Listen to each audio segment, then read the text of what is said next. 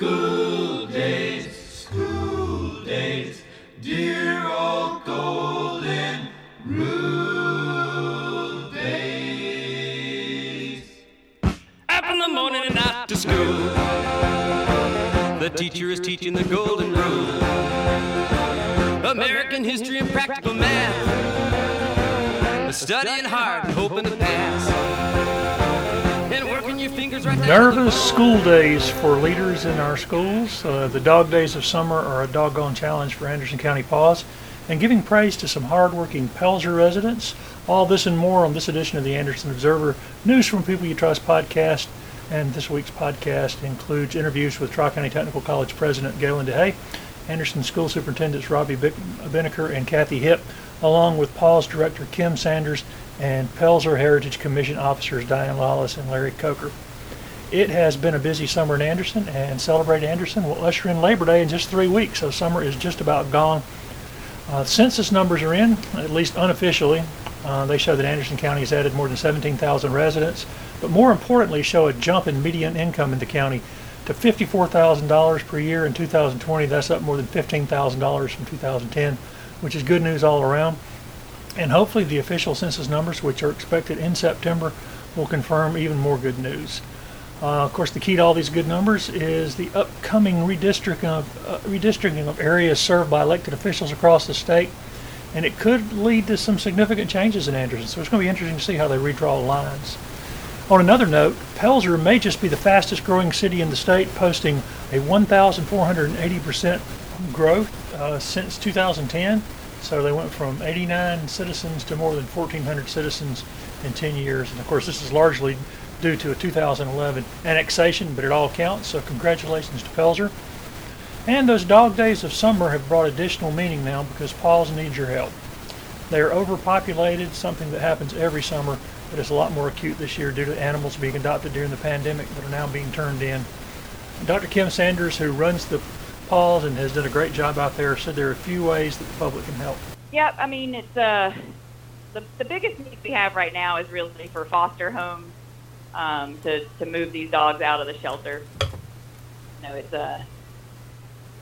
we plead for a lot of different things, but right now it's really just foster homes to make space and to make it a little less difficult on my staff right now, and to get some of those stressed dogs out of the facility, and find them adopters as well. So that's really the biggest push that we have right now. Obviously adopters, but a lot of times if we can get people to foster them, then they can help with that next step of finding them as an adopter as well. So that's really a huge need. Well, it's been a real roller coaster year from having an empty shelter to now having a completely full shelter. It hurts that much worse, right? To know how it can be versus summertime in the animal shelter. It's summer is notoriously the hardest time of year in any shelter, and the amount of requests that we get for people to turn in their animals just on a daily basis in the summer is overwhelming. I mean, it is just mind-blowing how many emails we get from people all day long trying to dump their animals or surrender their animals. That's every summer? It's heartbreaking. Yeah, summers are always the worst.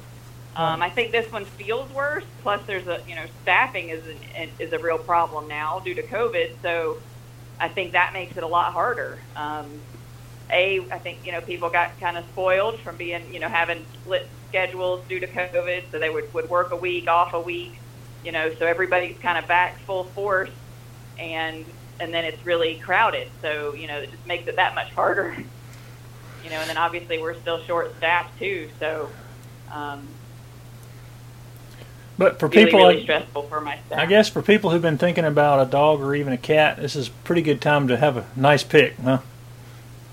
Yeah, absolutely. Yeah, we've kittens, cats, you name it, we've got it. Right. And remind people what your hours are again real quick so people know. We are closed Wednesday and Sunday, and the rest of the week it is noon to 5 for adoptions. You do not need an appointment. just come on down. All adoptions are free right now. And, every foster is provided anything that they could possibly need. They're provided food, crates, whatever they may need in order to care for that animal while they have it. As I said, it has been a roller coaster ride for paws this year. At one point they had no animals to adopt, and now they're overpopulated again. It's par for the course, I guess, but Dr. Kim Sanders and her crew out there have done a tremendous job, and they're a model that people from all over the country come to look at for no-kill shelters. There's some other news. Long delayed progress on the Lake Hartwell Development Group. The shores at Asbury may finally be back on track. It's at the former Corps of Engineers lake site out there at Asbury. If you haven't been out there, then you have missed that it is a muddy mess at the site. And there have been more than 1,200 trees removed, and it's hard to imagine that by next summer there'll be multiple buildings there, including a restaurant, yurts, RV park, tree houses, floating water park, and all those things are supposed to be up and running by that time. I talked to the Corps of Engineers, I talked to county officials along with DHEC and some folks from EPA, and they've all kept a really close watch on construction at the site, and regulatory issues and perhaps a bit of inexperience in dealing with these multiple agencies over the months has led to quite a few months of delays, meaning it's unlikely there'll be anything open at the park this year. Nobody I talked to suggested anything other than regulatory delays, except for possibly the lack of materials and slowness in shipping to some things. But those seem to be the major reason there hasn't been any progress out there, or as much progress as people had hoped. Understandably, some of the neighbors have expressed impatience with the construction mess and the delays in the opening. But officials say that protocols on federal lands often lead to such issues and delays, and it happened out there. And a spokesperson for the shores at Asbury tell me that the official grand opening is now set for spring of 2022, and they'll be up and running full blast then. There's another story that came out this week, actually broke today. The South Carolina Ethics Commission is looking for ways to collect fines owed by politicians. The issue is muddy in some ways, since the goal of the Ethics Commission is chiefly to make sure no candidate uses funds raised for campaigning for personal use, which is an excellent check for those who are going to serve, to keep them honest. But these fines also catch some in a net that are not acting unethically in any way and not truly violating any sort of ethics. Anderson County has 5 politicians, 4 of whom are currently serving, and 1 candidate who never won an election who have fines outstanding. The ones that are serving are all serving in small towns where misuse of funds from campaigning is not an issue, since they don't really raise campaign funds to begin with. And local politicians, like these folks, are guilty of a little more than tardy paperwork, but that tardy paperwork can lead to some substantial additional fines, because if you miss a deadline, the fines start going to $100 a day, and that adds up pretty quickly for a lot of folks. So they can't appeal. The move from paper to all online filing fees for compliance has also created problems for some people. But the folks I spoke to locally are all in the process of appealing and clearing up their overdue fines from the Ethics Commission, and I think that they are perhaps unfairly represented in a larger story, which I helped with. It was spearheaded by the Charleston Post-Courier, and like I said, the Anderson Observer, News and People You Trust also worked on the story. And the investigation was talking about more than $2.9 million in outstanding fines, which the commission has done very little, if anything, to collect. It seems they really need to go after the people who are accused of misuse of funds, and perhaps an overhaul in the system which changes filing procedures for those who don't run campaign funds would be a nice addition to the South Carolina Ethics Commission. So if you're running for a small town office that you weren't going to raise any funds, your filing would be very different than someone who's actually going to run a campaign and have a separate account to raise funds for that campaign. I'd like to see some reform in that. There's some other reform going on, if not reform, really an overhaul. The Anderson County Council will provide updates Tuesday night on the new countywide EMS system that goes into effect September 1st. The new system will add additional ambulances, 17, I think, more rapid response vehicles, which council says will provide better, more consistent coverage for the entire county. And the new system, of course, replaces the rescue squad approach, which has served the county for many years. Long term, the county says it'll be a huge savings and also eliminate turf wars and also provide better service for all the citizens of Anderson County. You can read about it online. You can read about it at the Observer. You can attend the Tuesday night county council meeting if you want more information on that. Some other news really quick this week. The South Carolina Supreme Court accepted Candy Kern's surrender of her law license to avoid further disciplinary actions. If you remember, Kern's alleged involvement with the scheme involving veterans benefits has already brought more than $3 million in restitution penalties for her and her law firm and other parties. Kern, who also represented former Anderson County Administrator Joey Preston in his battle to keep the $1.1 million buyout he got in 2008, she was involved in that, and she was also sued in connection with the former Anderson County Councilman Ron Wilson's fraudulent silver investment scheme. And Wilson, who was recently released from prison to a halfway house after spending about half of his 20-year sentence, possibly due to poor health, and so he's out. But this ends a chapter, I hope, in some ugliness in Anderson County, and hopefully we can move ahead from some of these issues. Hopefully they're going to be taken care of now. And in some good news, Anderson County announced a new hydroponics company, which is bringing 50 new jobs to the county on US 29 South, and they'll produce organic herbs and leafy greens. The new jobs will all pay north of $20 per hour, and the company hopes to be up and running in the second quarter of 2022. And if you're a home gardener, the Anderson County Library is offering free seeds for all fall gardeners. All you need is a library card, which of course is free, and you can pick up a variety of seeds, including arugula, broccoli, Brussels sprouts. I don't know why anybody would want Brussels sprout seeds.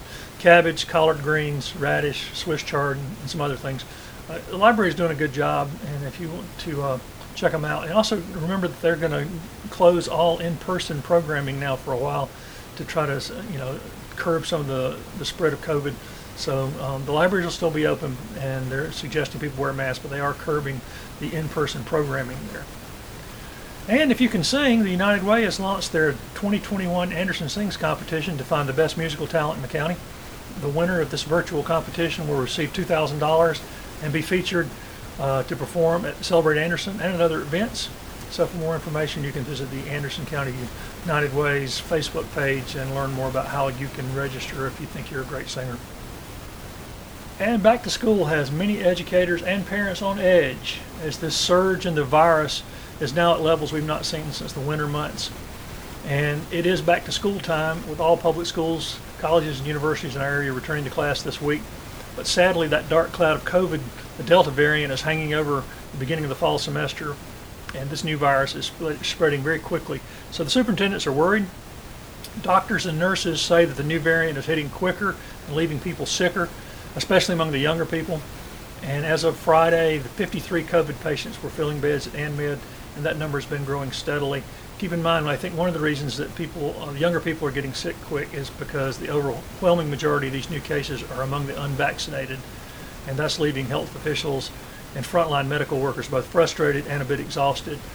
Anderson County has reported 152 new cases and an additional 38 probable cases on the last reporting day, which was August 11th, according to DHEC.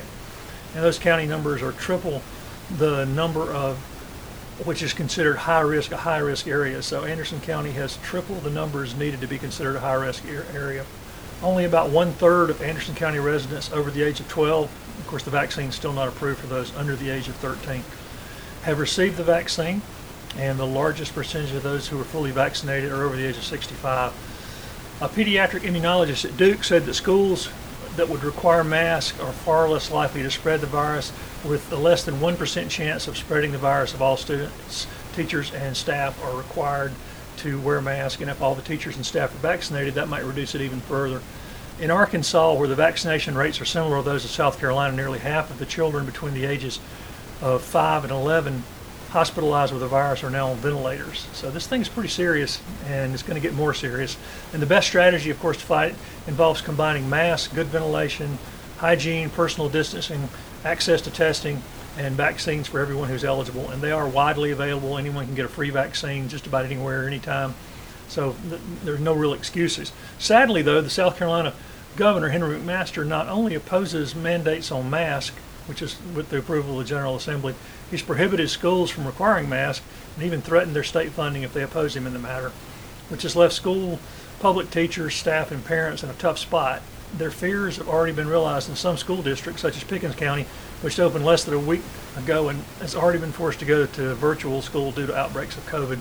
So going back is going to be a rocky start for schools, especially for teachers, staff, and administrators who are not vaccinated and their families, because they are the ones most vulnerable in this. So it's time to get vaccinated. Tri-County Technical College is recommending but not requiring masks for all students, employees, and visitors, but it's time for them to kind of reevaluate that as well. Their website says the move is subject to change, and I'm hoping they will make that change. Clemson is similarly saying they strongly recommend masks, but stop short of requiring them. Meanwhile, Anderson University, our hometown university, is starting the year off with mask requirements for all students, faculty, staff, and visitors. The school hopes this move will be temporary, but they are to be applauded for their actions for keeping their campus and the folks there safe, and they're the only higher education institution to do so far. So we really good shout out to Anderson University on that.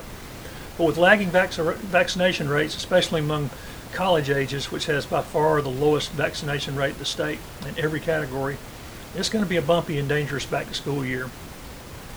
None of these additional changes to education should be necessary. Public schools should require vaccination of all workers and eligible students. Students are already required to get measles, mumps, and rubella vaccine. This has generated almost no pushback over the year from parents or anyone else. So why the sudden opposition to the COVID vaccine is a little bit of a mystery. The polio vaccine I received, I still have the scar on my arm when I was a kid, meant that we don't see anyone walking with those braces and dual canes anymore.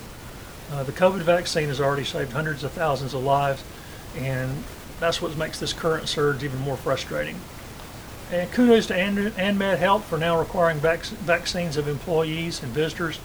I'd like to see nursing homes in the area follow suit, as well as the schools. In the midst of this mess, though, the schools have done what they can to provide as normal an experience to return as possible.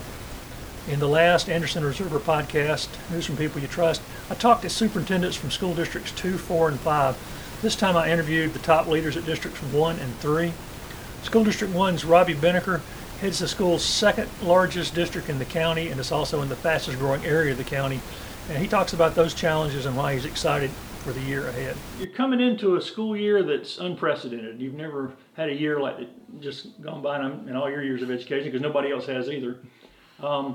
What are some of the things people can look forward to this year in District 1? Or anything new people are going to notice? Or Well, I think one of the things is we've got a little bit of experience. I mean, we've got a more than a year's worth of experience now in dealing with the pandemic and in dealing with COVID, and we've certainly found some things that have worked. We found some things that have not worked, and we have a little bit more institutional knowledge now than we had at this time last year. There was a lot of really good. We believe this is going to be a really good idea. We think this is our path forward, but none of us were really sure. We've gotten some more information now. We've gotten lots of anecdotal evidence from last year about what worked and what didn't work, and so we're quite a bit more confident going into this year than we were going into last year. There'll certainly be some changes. Did you learn some things that'll be helpful going forward? Oh, absolutely. You know, one of the things that we learned was the protocols that we had in place, even at the very end of the year, were really pretty effective at preventing the spread of the virus. We had very little spread of the virus within the school. Now, we had employees and kids who got the virus last year. But what we didn't see was there a lot of spread. It wasn't like one student in Miss Smith's third grade class got it and all of a sudden 5 got it. Very rarely did another student get it. And so we feel like the protocols that we had in place worked pretty well. There were some things that we did that, quite frankly, we don't feel like mitigated anything. For instance, one of the things we did was took temperatures of the employees and the students before they came into school. And what we found out was that after right out 1 million temperature takes, we hadn't had a single one of those kids sent home with COVID. And so that was a lot of work on our schools and really didn't produce a lot of results. And so those are some of the things that we didn't do. We started off last year, nobody could use the playgrounds. And we kind of systematically phased the playgrounds back in, found out had no issues with kids using the playground. So those are the kinds of things that we really learned last year. What about structurally from an education? You've been an educator a long time. Were there anything any things that arose that y'all learned, hey, we can do this better than we did before the pandemic, we've learned from this? Right. Well, and I think one of the things that we learned was how to have a virtual school. We learned how to teach kids who weren't physically in front of us. We have a very small virtual school this year. Only those students who either they themselves or a family member has a medical issue that would prevent them from coming to school. But we feel like we have a good model with our elementary, middle, and high school students in working through that. So that's certainly something that we learned a lot about. The number of students will be greatly diminished in that virtual school this year, but it's still available for when it's necessary. Do you feel like I've got a good handle on how many students may have gotten lost in the mix? I've talked to other superintendents. There were some students who were already sort of on the edge of not doing well before the pandemic. Have y'all got kind of a good handle on those kids? We think we do. And as can be expected, there were more of our virtual school students who struggle than our face-to-face students, and that's just to be expected. We certainly had some virtual school students who did exceptionally well. And of course, we had some face-to-face students who struggled, as they usually did. But we feel like the individual schools have a good handle on which one of those students got a little bit behind, which ones got a lot behind. Many of those students were invited and attended summer school, which we believe, we had a very intensive summer school program this year that we feel like was going to be really helpful for those students. And then, of course, going into this school year, we have a lot of intervention planned because we know there are going to be some gaps, that some learning concepts and ideas that the kids just didn't get last year, and of course all the way into March of the year before that. So we feel like we've got a good plan of being able to provide kids with some really good instructional resources, but also provide some intervention for those students who may need some additional work in the coming years. You got kids coming back, teachers coming back, some new teachers and all. Are there any physical things they're going to notice different this year, or you got new buildings, new programs, new things that people are going to notice? All right. Well, we certainly have some new buildings. Palmetto Middle School, Wren Middle School are both. Palmetto Middle School is almost complete now, so we'll have a complete building for those students. Wren Middle will be starting phase 3, so all of their building is complete with the exception of the related arts wing. It will be finished by January, February sometime. We have a number of schools: Powdersville High School, Powdersville Middle School, Spearman, Cedar Grove, have all received 8 to 10 room additions, and all of those were actually utilized at least by the end of last school year. Our biggest changes this summer will be at Palmetto Elementary and Wren Elementary. Both essentially the entire HVAC system has been replaced in those two schools, along with the fire alarm and some of the related mechanical systems. And then Palmetto High and Wren High both got major renovations were done, and will be continuing, particularly at Palmetto, through about October. So at Palmetto, those of you that have been in Palmetto know that Palmetto High School, that the front office was actually located in the middle of the school, not in the front of the school. So we've moved the front office now to the front of the school, and that'll be open, ready to go when school starts. There'll still be some classroom work that'll be done for a couple of months at Palmetto High, but both Palmetto High and Wren High will have secure vestibules, which neither have had prior to this summer. So all of our schools will now have secure vestibules. And y'all are facing a really phenomenal challenge of growth that's coming here, and that's already come, and that's on the horizon. How are y'all planning for that? I mean, it's hard to plan when you pick up the paper and somebody says you're going to have 400 new houses, 500 new houses. It really is. It is a daily challenge. We work with our local elected officials. They keep us informed. They invite us to meetings with those folks that are in development, so that really just everybody understands what the challenges are for our district.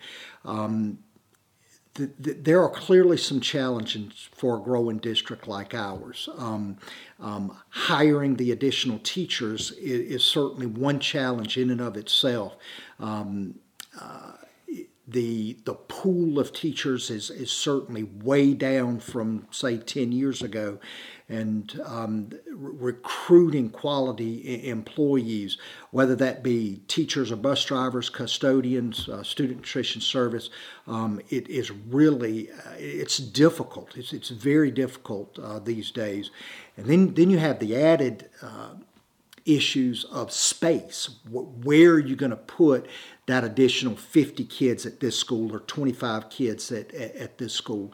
And it's an issue that we really struggle with daily as to how we keep up with the growth as far as our capacity to be able to house students as well as the employees to be able to teach them.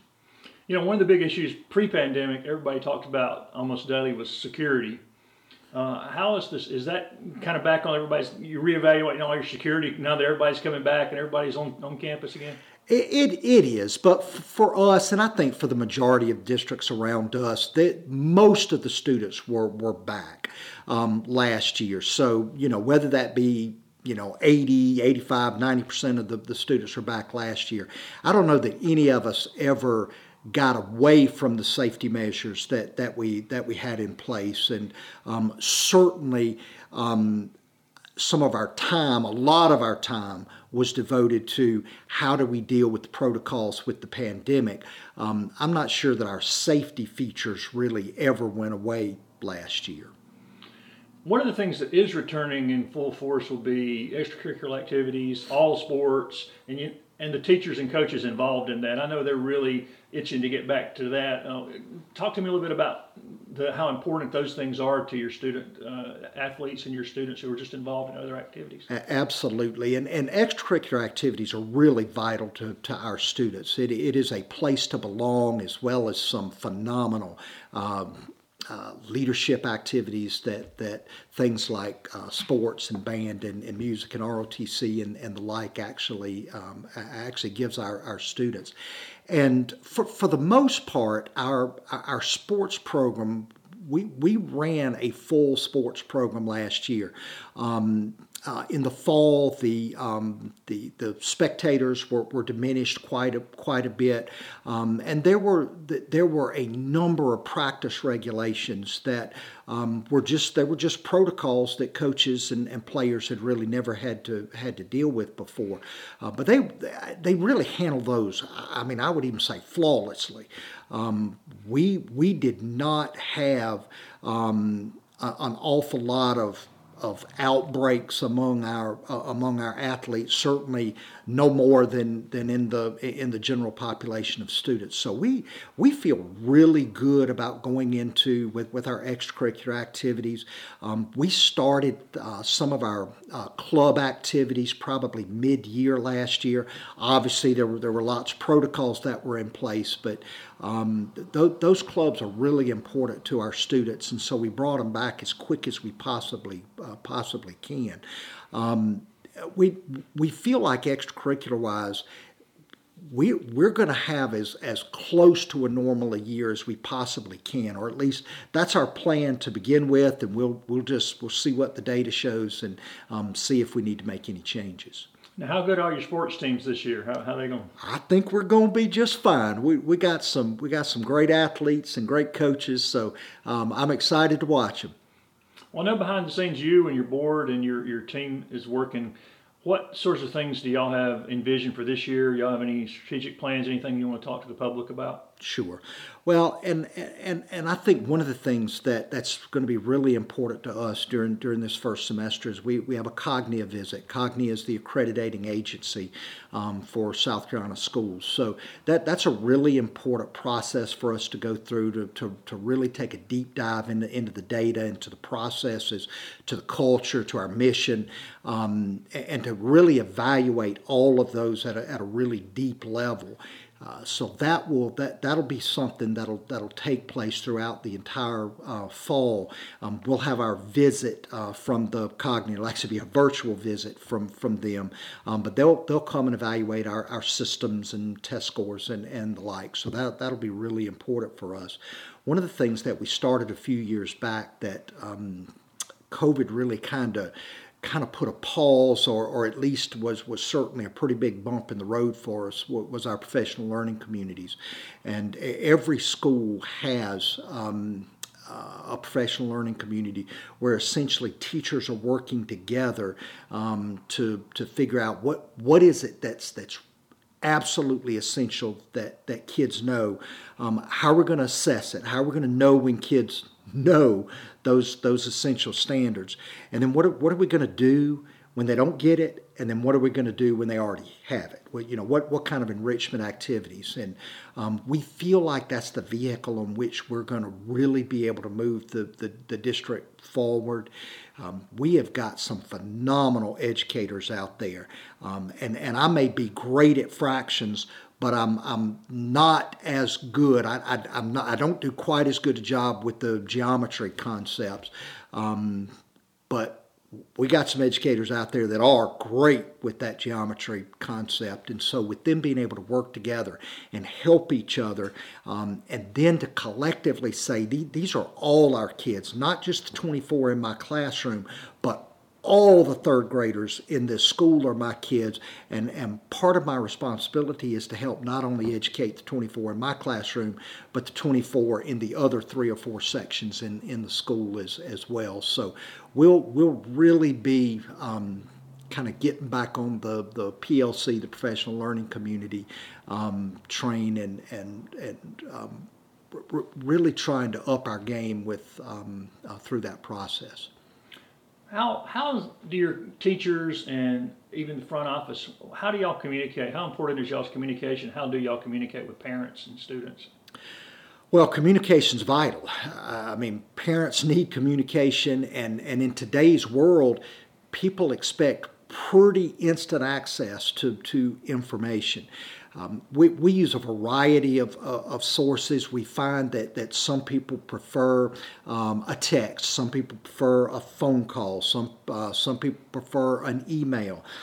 We have some apps that we use, the Remind app and Seesaw, and there's some additional technology that schools utilize as well. And so we feel like, and our district actually sends out a fairly regular memo to our parents and to our employees, trying our best to make sure that everybody's on the same page. So much information, so much changes so quickly. It's important to try to get that out as soon as we get it, and social media is a big part of that, and people use social media. It's kind of a part of a lot of people's lives now, and so we try to be a really positive presence on social media and provide some updated information on there as well. Do individual teachers have websites for all their classes, or? They do. Each individual teacher has a website, and we use the Google Classrooms, and the elementary schools use Seesaw, which is similar, just an elementary version, where a parent or a student could go to those sites to see what the lessons were that day, and to see examples or maybe videos of what was done in class. So that's been that's been a change in the past 4 or 5 years that I think has really been beneficial to our students and to our families, our parents as well, because it's this place they know they can go to get the information that they're probably looking for, academically speaking. And because of some of the protocols last year, it was not quite as easy for parents just to show up and come and visit and do things. Remind parents how important those relationships with their teachers are. Yeah, absolutely. And last year we had very few conferences one-on-one within the school, but that didn't mean we weren't communicating with parents, and parents weren't communicating with us. And it's vital. It's really important that a parent knows what's going on in the classroom, and for the teacher to reach out to the parent, to reach out to the teacher, particularly when there appears to be that there's an issue going on. And of course, when things are going really well, that's a great time to reach out as well. Really enjoy having Johnny in class. Let me tell you a story about what happened today. I was really proud of him for whatever. So it is absolutely essential that the school do a good job of communicating with parents and vice versa. Well, I think one of the things that we are really fortunate is the community that we live and work in. We have phenomenal employees. We have great kids, and we got great community members and parents. And we made some mistakes last year. We did some things that we a couple of months later said that wasn't very helpful. And we didn't do some things that maybe we should have put in place, but we got an awful lot of grace from our employees and from our parents and our community as well. That was really appreciated. It was appreciated that we didn't get a lot of emails that said, y'all are a bunch of idiots and y'all don't know what you're doing. It was like, hey, I know this is difficult. We appreciate the fact that y'all looked at this and saw that this wasn't working and made a change. And we feel like overall we made some really good decisions last year. We got some great input from the community, from our, we have a medical task force that looks at a lot of our protocols. We think they made some just spot on decisions. That helped us make some really good, put some things into the system that really helped. So I am very appreciative of where I am. Our board is phenomenal. They are incredibly supportive, very thoughtful group of folks. They want what's best for our kids and our employees.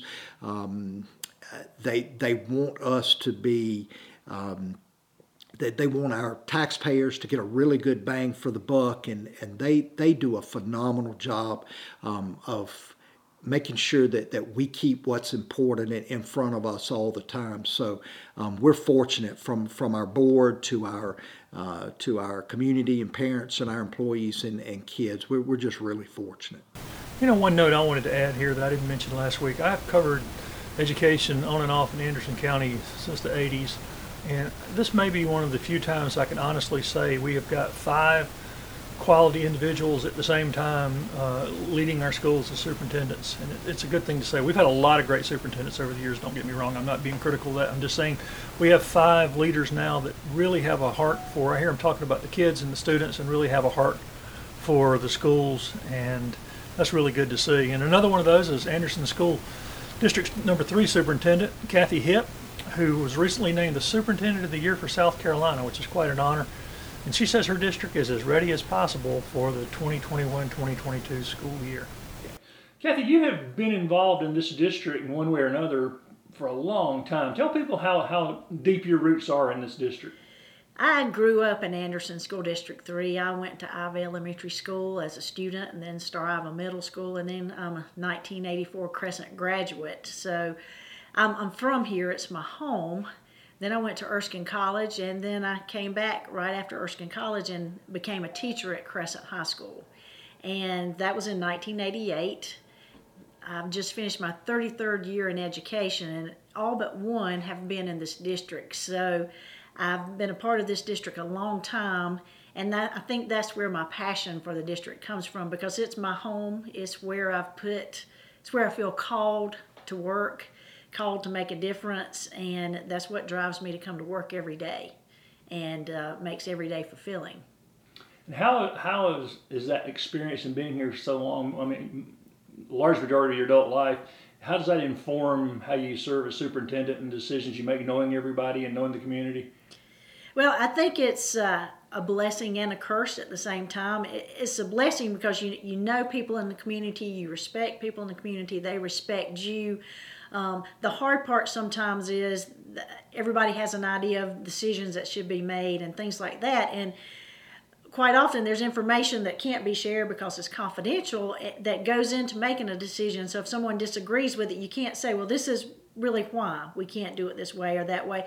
But what I've found so much in education goes back to relationship. It goes to relationship with students, and in my role as superintendent, it really goes to relationship in the community.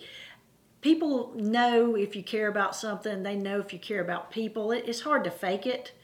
And so I think just building a relationship with people helps them trust you. And so they can give you an opinion, and if you have to not do what they ask or go a different direction, I think because they trust you and they know your heart, they're okay with what you're doing. And they still feel validated because you listened. And so it's kind of a great blend. I've also, from having been here so long, I have to sometimes catch myself and say, well, we've always done it this way. Well, there's times to change things too. It's good to have that history to fall back on, but it's also we're constantly moving forward, and we constantly have to change and do things differently. So it's a great thing, but it's also something I have to watch, especially because I don't want to just do something because that's the way we've always done it. If that's the best way to do it and it's still relevant, then we'll move with it. But there's times that things need to change, and I definitely have to be open to those changes too. And lots of times that just means changing me and listening to other people in the conversation. And that's why in our district I talk a lot about team, because we're all better when everybody's thoughts become a part of the process. And any success we have really comes because everybody's bought into what we're doing, everybody's giving thoughts, putting ideas together to make things better. Well, we've obviously just come out of the most unprecedented year in public education history. How are y'all planning to bring everybody back in and kind of pick up where you left off, really, when everybody went home a couple of years ago? Well, last year we were fairly successful reopening our buildings. I mean, we managed to stay open face-to-face all year. We had to use a lot of flexibility last year, and so this year in my mind is kind of a reset year. And when we reset, we don't just go back to how things were. We go to how things were, but what did we learn that makes us better? What do we need to do differently to be more effective? And so as we come back into our classrooms, we're going to have to tighten up some things I think that we had to loosen up last year. Some things with attendance and some things with being a little more flexible maybe in grading. Now, that doesn't mean that we're still not going to adjust to do what's best for children, but I keep telling our staff we're going back to our new normal. The expectations we had before, expecting excellence, and we can't use COVID as an excuse anymore. Last year we had to do a lot of things to get through it, and we did, and we did it great. But now we've got to move on. Move back to what we know is our task as far as student outcomes and meeting the needs of the whole student. And so we'll still keep those guidelines we had in place to keep everybody safe, but it's going to be more of a laser focus back on academic excellence too. And how did it affect and how will it reboot and like you're saying, reset the hands-on stuff? I know y'all have a very active FFA program. A lot of the extracurricular activity stuff was kind of paused and put on hold, even though you were back in the classroom to a large degree. How are y'all resetting all that? Well, hopefully, of course, with sports, the state kind of mandated how sports went. With some of our FFA competitions and such, many of those were canceled. And so I'm looking forward to more of those things being available for students to do. it was the same with band and chorus. Those competitions were put on hold last year. And so having the opportunity to do it again is what I think will be great for students, because quite honestly, they couldn't have gone if they wanted to.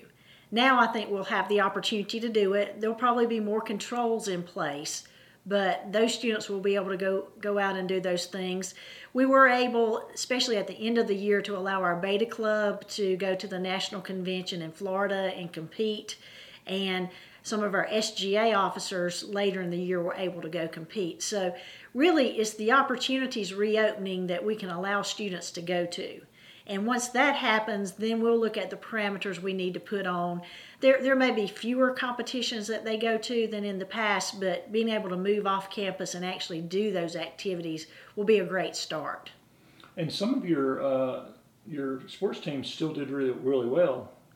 Yes, our wrestling team won the state championship. Our baseball team won the upper state championship. No, actually, they won the district championship. We lost in the upper state, but still had a very banner year there. Our softball team won the region. Is actually the 34th region championship in a row. So we still had a lot of success with sports. Anglers, your fishing? Our fishing team in national competitions, our skeet shooting team in national competitions. And so our kids were still able to excel even in tough conditions. And what we wanted to do is allow them every opportunity possible to compete, as long as there were safety parameters in place that we knew they were safe doing it health-wise and that we could justify sending the students out. Are there any changes that students or teachers or anybody will notice? Have y'all done any updates, upgrades over the summer, or anything people will notice coming back? With a shortened summer, we haven't done a whole lot. We are hopefully on the end of finishing our track project.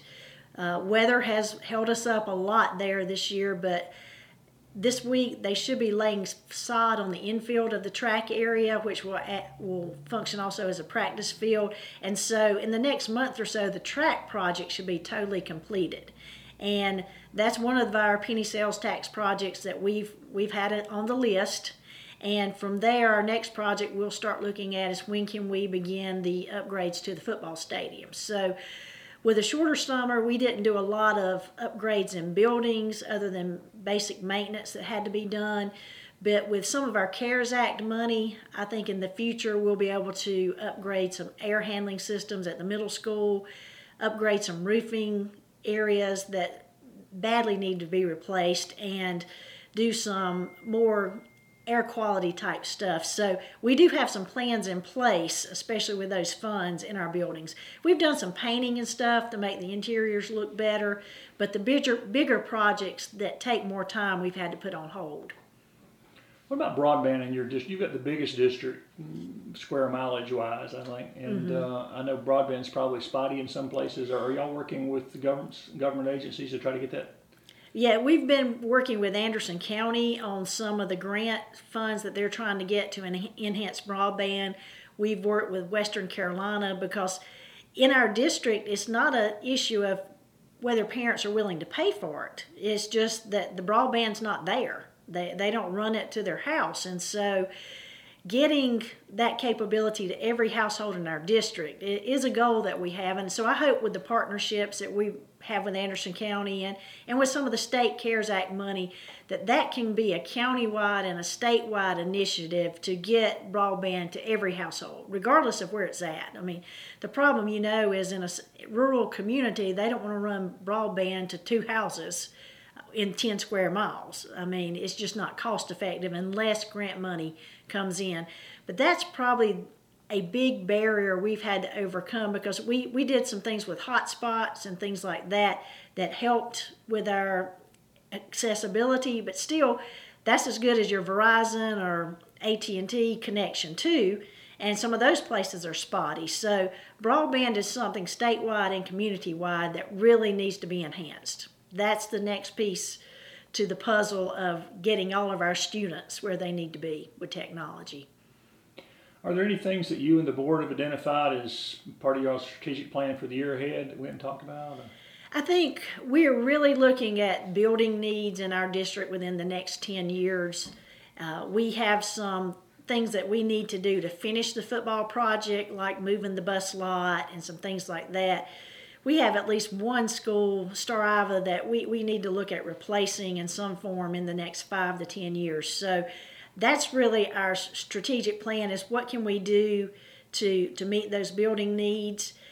Our technology department and our bus office itself, we need to move to our centralized office. So just looking at, in the next 5 years to 10 years, what can we do to really put ourselves in a better position? I'm also, maybe this is optimistic, but I'm expecting some growth in our district. I think it just seems that the population is pushing down some in Anderson County, and with growth comes building needs too. So I'm hoping we're getting ready for that perfect storm, that we need to replace some buildings because of age, but also hopefully in the next 5 to 10 years we're going to grow enough that we outgrow some buildings too. That sounds like a problem, but to me that's a great problem to have. How's the partnership, now we've had a little bit of time to evaluate, how's the partnership with Anderson Institute of Technology working out with the district? AIT, we're looking forward to a quote-unquote normal year with AIT. First year we opened it, we closed in March because of COVID. Last year we had to make a lot of accommodations because of COVID, but actually we had a great year with AIT. So we're looking forward to next year being our first normal year. But what I'll say is I think every year we get better, or have gotten better on our plan of how 3 districts work together to operate a career center, of what programs are really needed in that career center. We're talking about now looking at adding culinary to AIT. That serves as not only a program for kids to complete, but it's also a way to do some hospitality type things in-house. And there's a need there. So we're always looking at expanding it to relevant programs. So I think the partnership has gotten better, and also enrollment has gone up. And that's really the piece that I think the circumstances of the last 2 years, I think, have not given us a true idea of what enrollment's going to look like at AIT, just because it hasn't grown as quickly in the first 2 years as we expected. But based on the numbers we have signed up, we're seeing an increase from our district, and I think the other 2 districts are too. So it's only going to get better in time. It's just building something ground up takes a little bit of time anyway, and we've had some obstacles to overcome. But we have a good staff there that have the right ideas of what we need to do, and so the communication piece is getting better among the schools, and I look forward to it being just a shining star for all of us.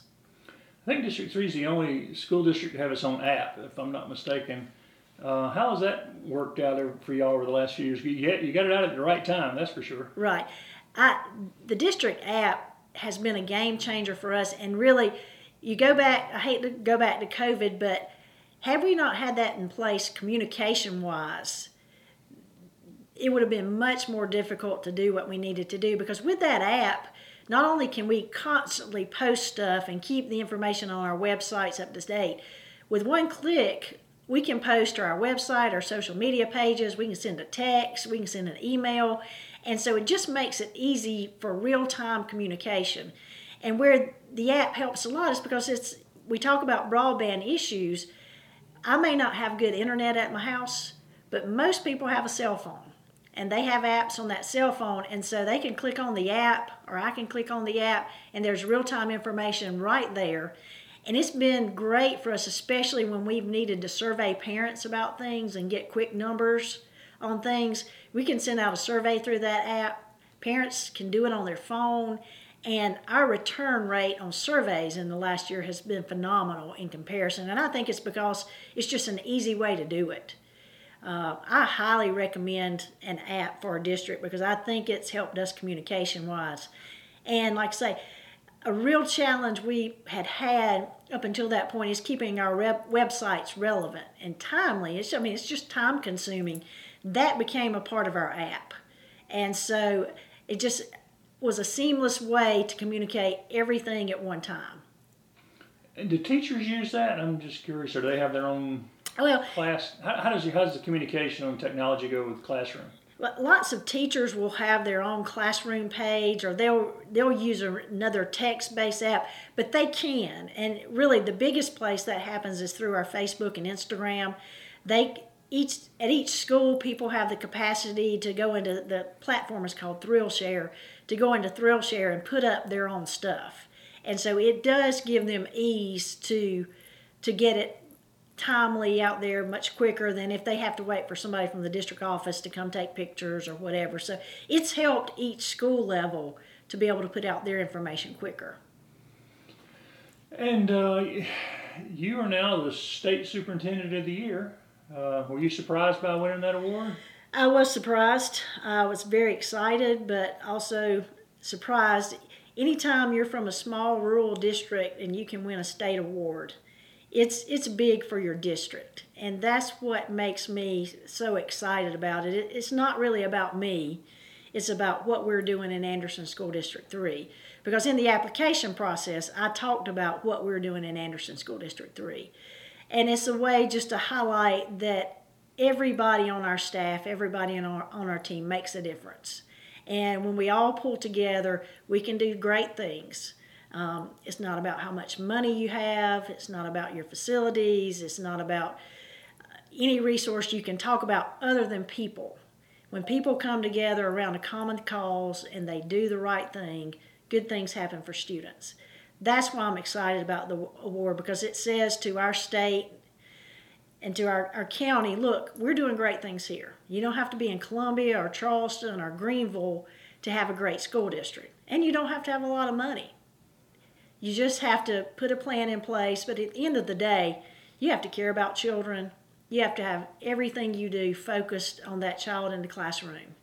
And if everybody's focusing on that, then you'll have a great outcome. And that's what makes me so excited about the award, is it brings attention. And as I talk to people around the state, it's just something that really highlights rural school districts. And those are the superintendents that have reached out to me the most and said, I'm so excited for you, because it says that we can still do great things, even though we don't have the size and the wealth of some other places. And so we're just constantly about telling the wonderful things going on in Anderson School District 3. And that's why I'm proud to have the honor. I think sometimes people forget, you were talking about the people who reached out to you, that in the smaller school districts, the superintendent sometimes is a lot more hands-on, having to be at plays and all the sporting things, and you're expected to do a whole lot more because everybody knows you in a smaller district. Right. That you're also much more accessible in a smaller district. I mean, in larger districts, it could take weeks to talk to the superintendent. Here, I'm at the front door, and so it doesn't mean I'm totally accessible, but your chances of seeing me or me responding to you much quicker. It happens for a lot of reasons. One, I hope it's the type of person I am, but two, it's because I know the community. I also know the inner workings of the district a little bit more because I've had to do a lot of them. If you ask for the personnel manager in Anderson School District 3, it's the superintendent. And so my hands are in that too. I can answer those questions because I'm a part of it. I actually enjoy that because I like knowing the people I know. I like knowing who's working for us, but that's the world of a small school district. You've got a few people who wear all the hats, and that's what I love about it. That's why I'll always be a small school district person. As we begin this school year, I'm hopeful, and I'm not ready to say this in stone yet, that we'll be able to open our schools more to parents and the community than we were able to last year. Basically, last year we had to keep just about everybody out from a health issue, and so that meant no grandparents' lunches, and awards days were done very differently, concerts were done very differently, and so it's my goal this year that we'll be able to, for lack of a better word, welcome the community and the families back into the schools, because that's really what makes it special, is not that you have to watch a live feed of what's going on with awards day, but that you're able to sit there with your child or in the same room. So as we reopen schools, I tell people I want us to be as normal as possible, and that means allowing our families back into schools, we have a great Michelin Mentors program, we have a great Reading Buddies program that some of those people have not been able to come in as much. And so we're hopeful as we begin the new school year to restart some of those things, because those are some other things that make such a small school district so special,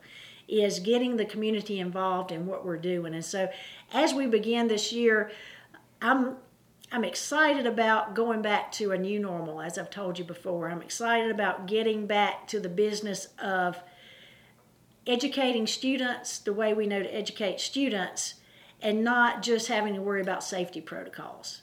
And now we're constantly going to worry about keeping students safe, because that's the foundation. That's where it starts. If students aren't safe, then they can't learn.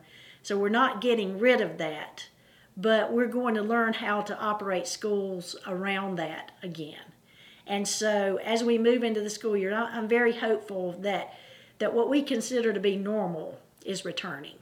And not just normal, but better. Because we have learned some things that will help us when students have to be out for long-term times. We'll be able to do more things virtually with them to keep them in class, but we're also not going back to a total virtual program for anybody unless things just happen that we have no control of. Because we're here to be face-to-face, we're here to build relationships and work with students and parents and families to make our Star Iva community the best it can be.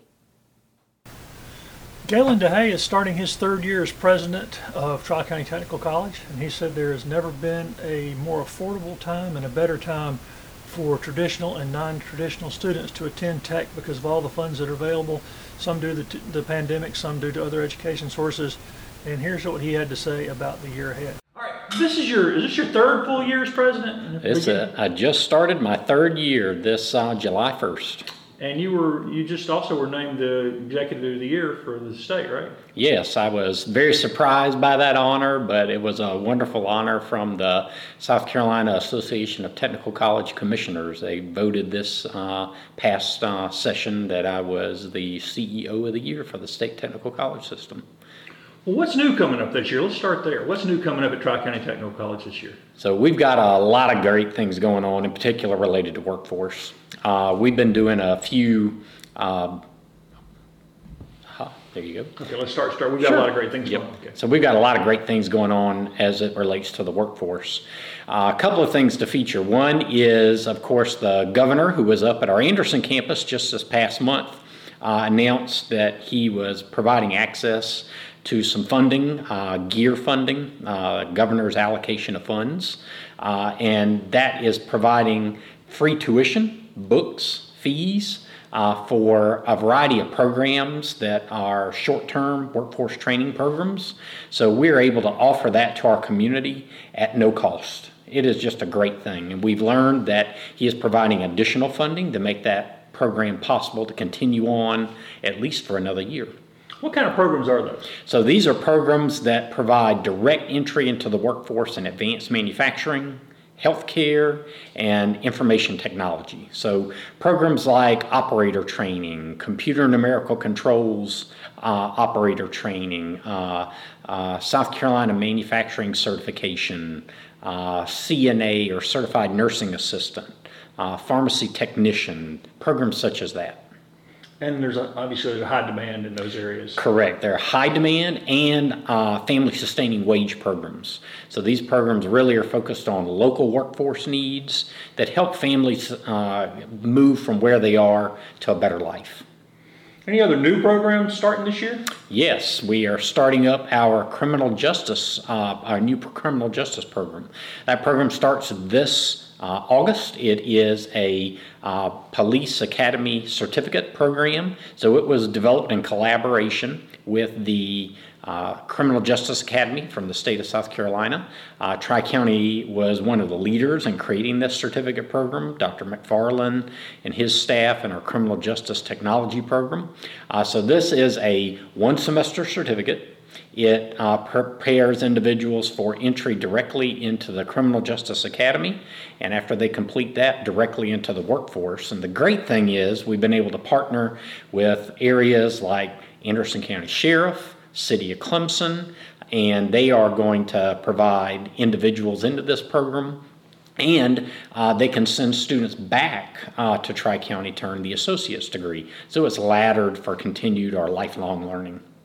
And y'all have a cooperative effort with Anderson University, right? We do. To do for law enforcement. We do. So those individuals can continue on after the associate's degree and get their bachelor's degree and even their master's degree. So the sky is the limit for students.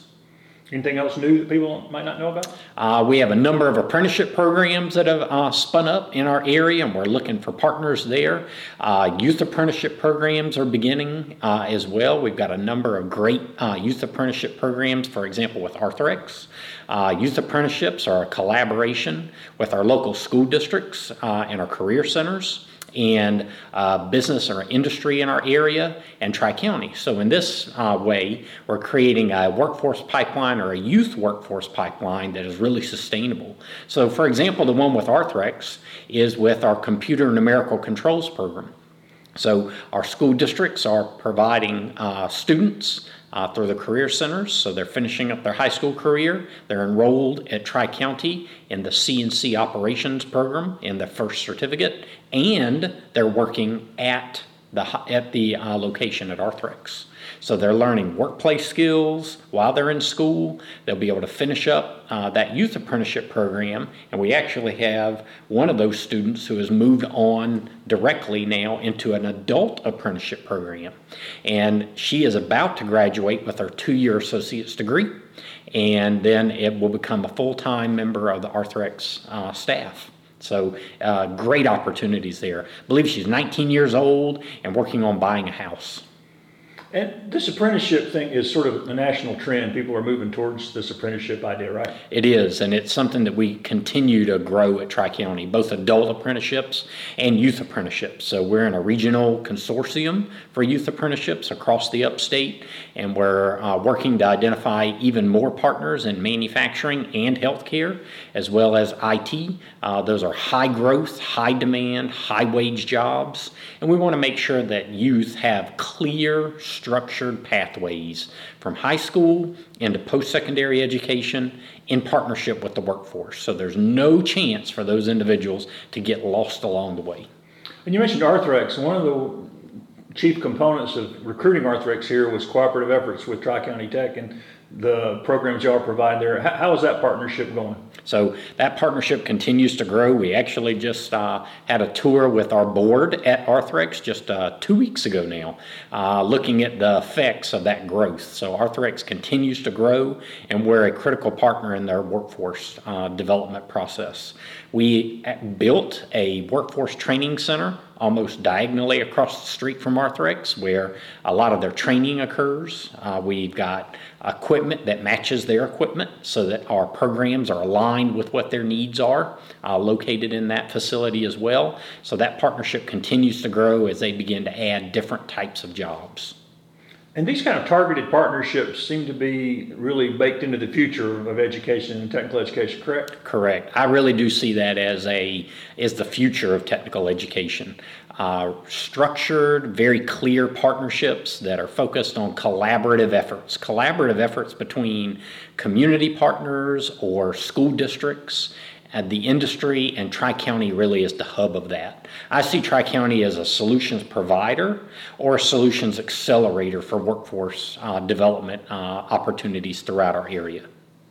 And what programs do your graduates, are they most in demand? What are the most in-demand graduates coming out right now? So right now, in-demand areas are, of course, multi-skill technician programs. Those are mechatronics, industrial electronics technology, CNC, HVAC. We can't turn out enough. We have a large enrollment in those programs in combination of our multi-skill technician programs. We continue to focus on their growth with technical career pathways with our school districts and our career centers. We're actually adding a HVAC pathway with one of our career centers where they don't have a HVAC program. So we're going to help operate a brand new HVAC pathway.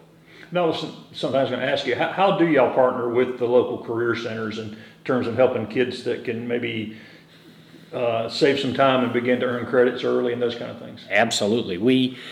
Most people think of dual enrollment, they think of general education for individuals that are going to go to Clemson or Anderson University or someplace as that. And we do offer that opportunity. But as of late, we've offered dual enrollment opportunities into our technical programs. And we branded those technical career pathways. So they are clear pathways between the career centers and Tri-County, and they're often matched up with a local workforce provider as well. So we've got technical career pathways in mechatronics, we've got them in industrial electronics, HVAC, CNC. We're developing new ones that start this fall in information technology, and we've got a couple more that are in development as well. And all of those are matched with the programs at the career centers. So we're able to help the career centers get more completers, and we're able to get those students at least a year off of a 2-year degree, so that literally by 19 years old, they've got their 2-year degree, they're able to finish that at no cost to them, and they've got direct entry into the workforce. And you've mentioned the cost thing several times. There seems to be a lot of financial aid available to people who do enter the technical system, correct? Correct. We've got so many opportunities to remove the cost barrier for our students. We know that cost is just one barrier, and we've done a lot of work as of late with local and state government to make sure that cost is not a barrier, particularly for our students and their families that are most in need. The great thing that we've also been able to do is add more wraparound services for students, in particular adults that are trying to return or switch the type of work that they're doing. So new grants that provide childcare. So we're able to provide childcare to up to 100 of our students at little to no cost. We work to find providers for them so that they're able to locate a provider, go to school at no cost, and complete. Those are the types of things we're doing to make sure that college can fit into their complex lives. Will students coming on campus notice any new construction, renovations, anything coming in this year? So one of the things that we were able to accomplish in COVID is we were able to do an enormous amount of refresh to our classrooms and our labs. We've opened up 2 brand new science labs. We have, during the pandemic, we have been able to refresh almost all of our lecture rooms throughout the campus. We've updated them with brand new technology, completely refreshed. We refreshed all of the technology at our community campuses, at the Anderson campus as well. So students are going to have just a great experience as they return back to campus. And will there be opportunities for vaccines or anything? Are you going to provide that, or testing or vaccines, as we are looking at an uncertain time right now? Absolutely. One of the things that we started at the beginning of COVID that we'll continue to do is on-campus, on-site testing, nearby testing with a partnership from DHEC, where DHEC is actually set up in one of our parking lots 3 days a week, and the community as well as our students and employees can use them. And we have a partnership with Clemson University and Remedy, who is their third-party provider of testing that provides on-site testing this fall for students and employees. We have opportunities as well for individuals to be tested in a variety of local agencies as well. So testing isn't an issue. And then also vaccines. We partnered with a number of individuals to be able to offer monthly vaccine clinics on campus. We've actually offered already 3 or 4 vaccine clinics throughout the year. We've got great response from the community as well as employees, and more students are getting vaccinated. Are there any goals or strategic objectives you and the board have put forth going through this year, what y'all hope to get accomplished this year? Because you're returning after a very messy year. Yeah, so we are actually talking about that soon in a retreat, formulating some final goals. But I have named 3 priorities that we're really focusing on for this fall. Priority number 1 is maintaining a safe and healthy working and learning environment. If we don't have a safe and healthy working and learning environment, people aren't going to want to return. So we have doubled down on a variety of things that I just mentioned, of testing, vaccine clinics, incentivizing those, our Cleaning and sanitizing protocols remain in place. We've continued to do increased air exchanges, wiping down surfaces, all of the things that you need to do to make sure that you've got a safe and healthy working and learning environment. That's priority number one. Priority number two is taking things that we have learned about how students and employees use technology. We're continuing to infuse technology into our student services as well as our classes. So things like supplemental instruction, where students were able to access it at a higher rate because it was offered virtually, we're going to continue to do that. So I've talked to students, student government, our National Student Leadership Society group, and I've asked them what worked for you, what didn't work for you, and we've used that information to infuse more technology into the way we deliver, while still giving that great personal experience. And then priority number three is strengthening enrollment efforts.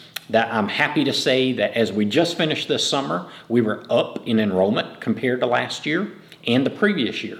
And we're tracking to be at a great place this fall as well. So those are the three areas that we're really focused on in the near side. And then we'll focus on some of the more emergent things that we need to pay close attention to with the board in our upcoming retreat. Do you have a ballpark figure on how many students in all programs will be involved? Our ballpark figure idea is about 5,800 students for the fall, somewhere between 5,800 and 6,000. Okay.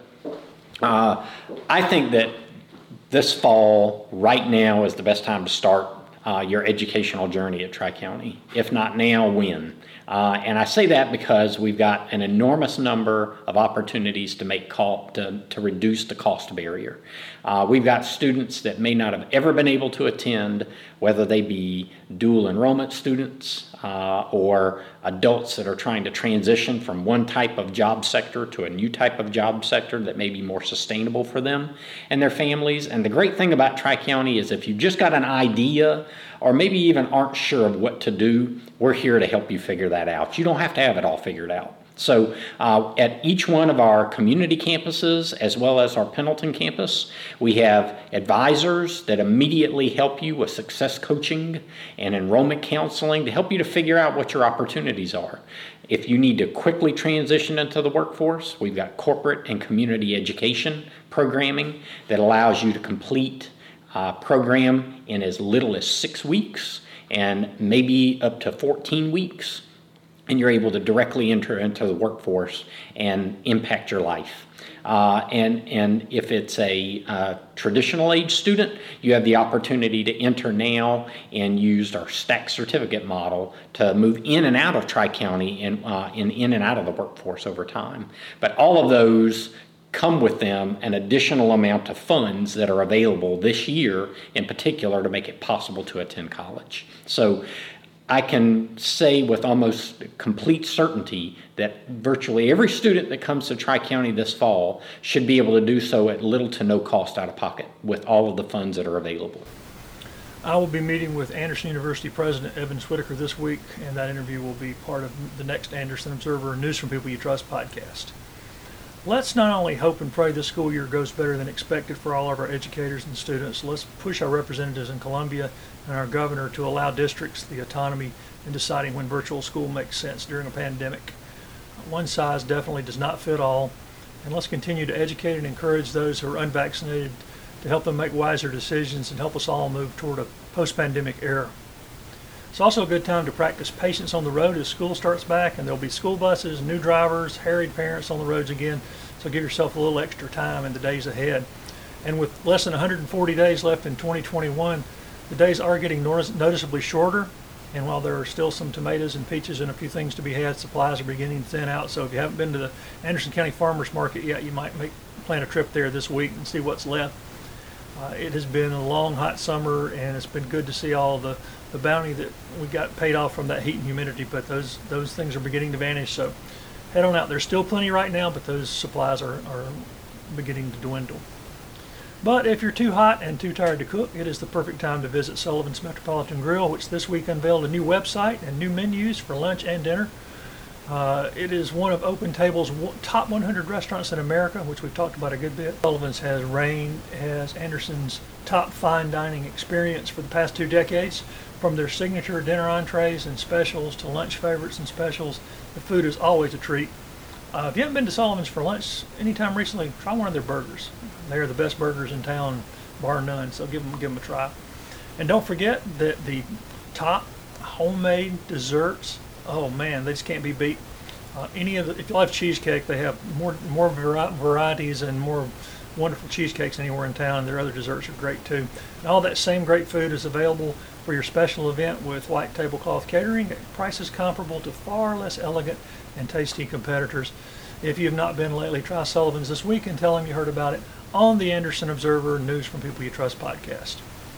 You know, it's always good to see our local citizens who volunteer their time to make our communities better places to work and live. And one pair of such folks are the Pelzer citizens, and they're members of the Pelzer Heritage Commission. They're officers in that group. Diane Lawless and Larry Coker were recently honored by Anderson County for the work which helped them change the fate of some of the things that are being done to renovate and update their hometown. All right, I tell you what, let's just brag on all the great things that are happening in Pelzer and what y'all been up to and why y'all being honored tonight. Well, I'm going to let Joe do the talking. Well, it started a long time ago with the Pelzer Heritage Committee. As we have got the land, some maybe 6 years ago, the land was done, all the old Pelzer Mill properties were donated to the Pelzer Heritage Committee by Mr. Tom Green. And so therefore, with all the EPA issues, for us to be able to do any development or anything like that with the properties, we had to get it cleaned up. So there's a girl that we work with in Columbia, Gail Jeter, with Cardno, who is EPA Brownfield Specialist, and Gail's been with us for years. And so she started applying for grants, EPA cleanup grants, and for us, and so we were able to clean the old Laurel Mill up, the old office bay building there that we abated it and cleaned it out for asbestos-based paint. We are working on, we got a grant now on redevelopment on $200,000 grant on the upper mill for EPA cleanup. It's going to be in some of the future development too. But I can't say enough for Anderson County, Rusty, Cindy, Steve Newton. They've all chipped in, and when we had the old property down there, they was pallets everywhere, thousands of them.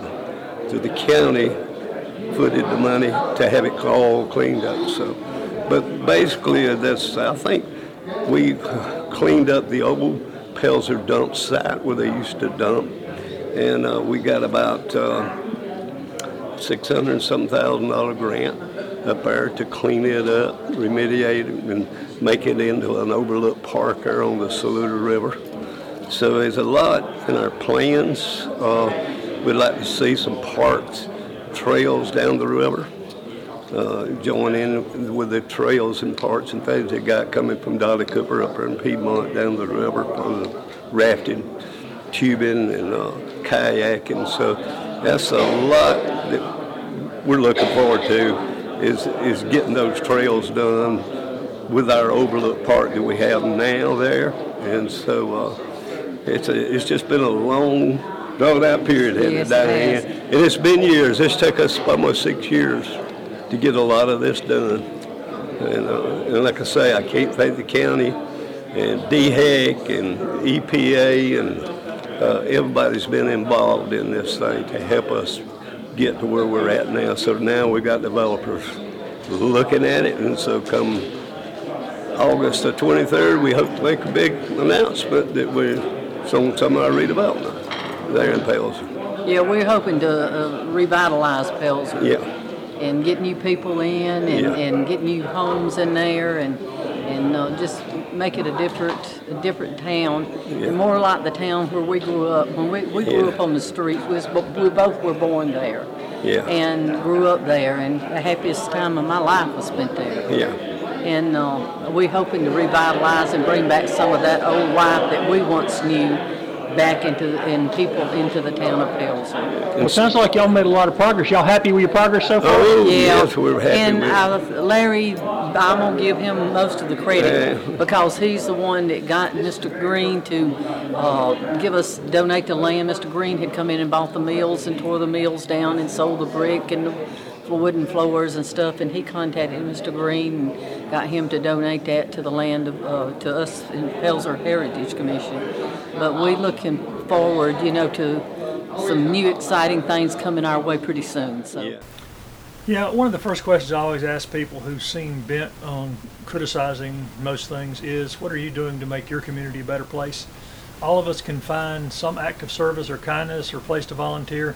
If you need a nudge, call Meals on Wheels of Anderson, AIM, Anderson Free Clinic, United Way of Anderson. They'll give you a list from which you can choose today. Many of you are already involved in helping a neighbor or a family member or a friend with special needs. Others may be involved in one of those agencies I mentioned before, or another charity doing good work. And some of you I know are part of a church that may be helping to make the place we work and live a little bit better. And one of those places, First Baptist Church of Anderson, is celebrating 200 years on August 22nd.